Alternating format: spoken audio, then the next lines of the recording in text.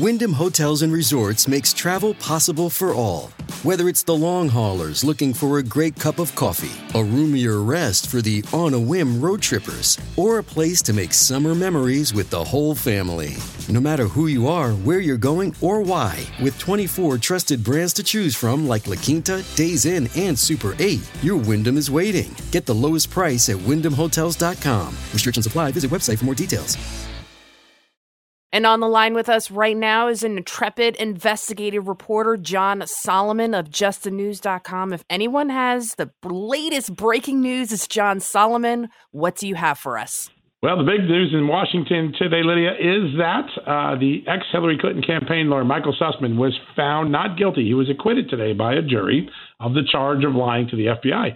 The facts aren't in dispute. There's no doubt he told the FBI a falsehood by saying that he was going there to he was bringing dirt on Donald Trump on behalf of no client when in fact he was. But a jury found him not guilty. He immediately came outside and crowed about his victory. A big loss for John Durham. Former President Trump just issued a statement saying how upset he was at the verdict. John Yes. Solomon, is that because it's a Washington D.C. jury, and and I understand that they didn't disallow any any Clinton supporters on there, which it's up to the judge to do that. But the fact that it was a Washington D.C. jury, where Washington D.C. is 99% Democratic, no matter what the facts are, they're going to find innocent. Hey, listen, I think that played into it. I think there's a second subplot that affected the jury a lot. All right, so Michael Sussman's accused of lying to the FBI. They present evidence that shows the lie, but then the defense brings up evidence saying, well, listen, the FBI lied to itself about this. It falsified its own documents. And I think the jury was left there saying, well, if the FBI was lying about it and they didn't get punished, why are we charging Michael Sussman? I think a lot of people who watched that trial thought that was the pivotal moment, like when the glove didn't fit on O.J. Simpson. When they saw that the FBI was lying about Michael Sussman, they came to the conclusion his lie could not have had any effect because the FBI was lying about it anyways, and they let him off. Clearly a 90% Hillary Clinton jury poll, though. John Solomon, I agree with that. Because everybody in Washington is lying. You can't pick and choose who you're going to send to jail for lying, because everybody from the Congress, the Senate, the FBI, everybody was lying. Absolutely. I was talking. Lydia, I know you feel the other way about it, but that's the way I feel about it. Aren't you legally allowed to lie on the floor? Aren't you allowed? Aren't they allowed to just say anything they want by law? They can lie. You're not legally allowed to lie. Nobody can sue you if you lie. Right. Yeah, but listen, I think the moral of this story for future generations of Washingtonians is that if everybody lies, nobody's going to get in trouble. And I think that's what the entire Russia collusion case is beginning to show. Everyone was lying. They were lying to the FISA court, to the Congress. The FBI lied to itself. It even told its own agents a false story. And yet nobody is going to really get punished. That's the outcome of today's trial. It is a very, very sad situation, John Solomon. I agree. Listen, this is the difference between the great American justice system we've had and banana republics. If everybody lies and you get off, we're closer to a banana republic than we are the original great system that we've built in this country.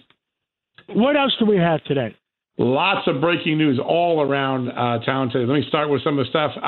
Today, President Biden finally has a plan for fighting inflation. He wrote an op-ed today laying out a point, puts a lot of the pressure back at the Fed.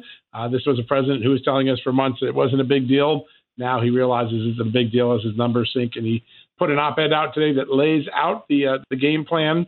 The World Health Organization has good news. If you're worried about a second pandemic, right now they're saying monkeypox will not turn into a pandemic like COVID did. We'll have to see how that holds up. And an important story coming out the day after, I think, after the day after Memorial Day. We all remember the scandal in 2014 at the Phoenix VA hospital, where lots of people were left waiting for weeks and months without treatment. People died while they were waiting. There was a lot of progress made by the VA after that, the end of the Obama administration, all through the Trump years. But now in the first year under Joe Biden, the VA is backsliding. There are many places that have 40, 50, 60, as many as 88-day waiting lists. And a second scourge has cropped up. A large number of fraud cases against VA employees. VA employees literally stealing money from the VA. One man just pled guilty just last week. He pled guilty to stealing the donated items that Walmart had given to homeless veterans. So a real problem with VA employees, and now those wait times are back. A lot of people are talking about that story today. John Solomon, I also hear that the VA is trying to close down the VA hospital that services Brooklyn and Staten Island. That's 3 million people. Wow. And my advice to the people that called me, I said, go to Senator Schumer.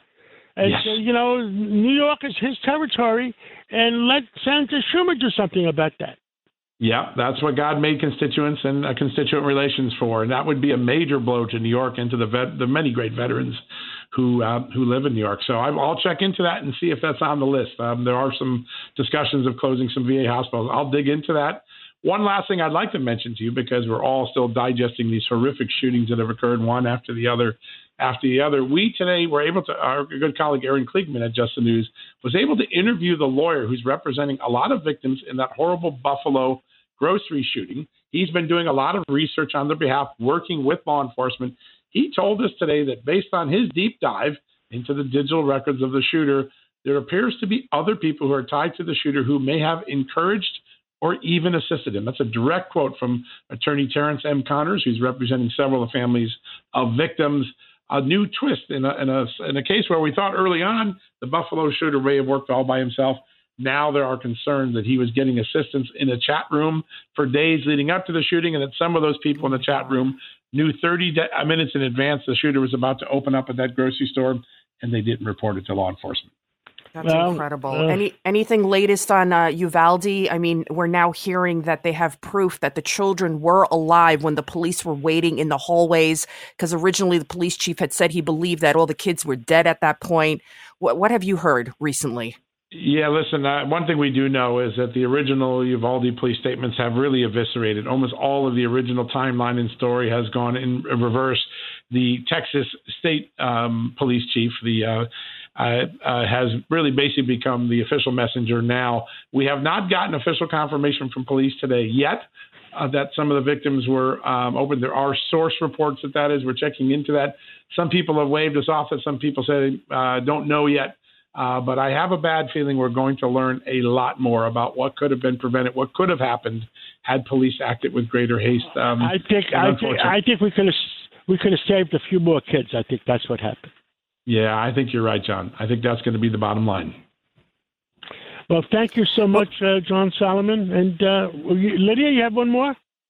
No, I just wanted to say justthenews.com. You have a great website, justthenews.com, John Solomon. Thank you, guys. Have a great day.